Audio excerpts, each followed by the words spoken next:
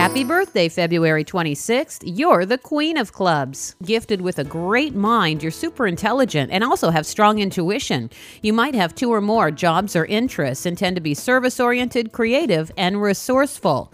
This queen is associated with the archetype of the Virgin Mary, so some queen of clubs will experience hardships early in life, which may include losing a loved one. These people always have a lot going on and tend to be impatient with those who are slower than they are. In relationships, marriage may be a struggle for this independent queen.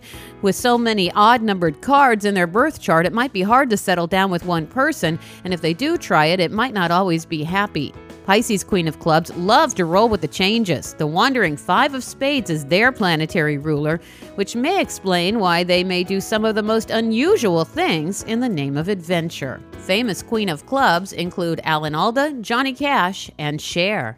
The Birthday Cards of Destiny is based on an ancient fortune-telling system that blends astrology and numerology with a deck of 52 playing cards. Learn more about this fascinating system and look up the birthday cards of the people in your life at birthdaycardsofdestiny.com. I'm Lisa Osborne on Lisa.fm.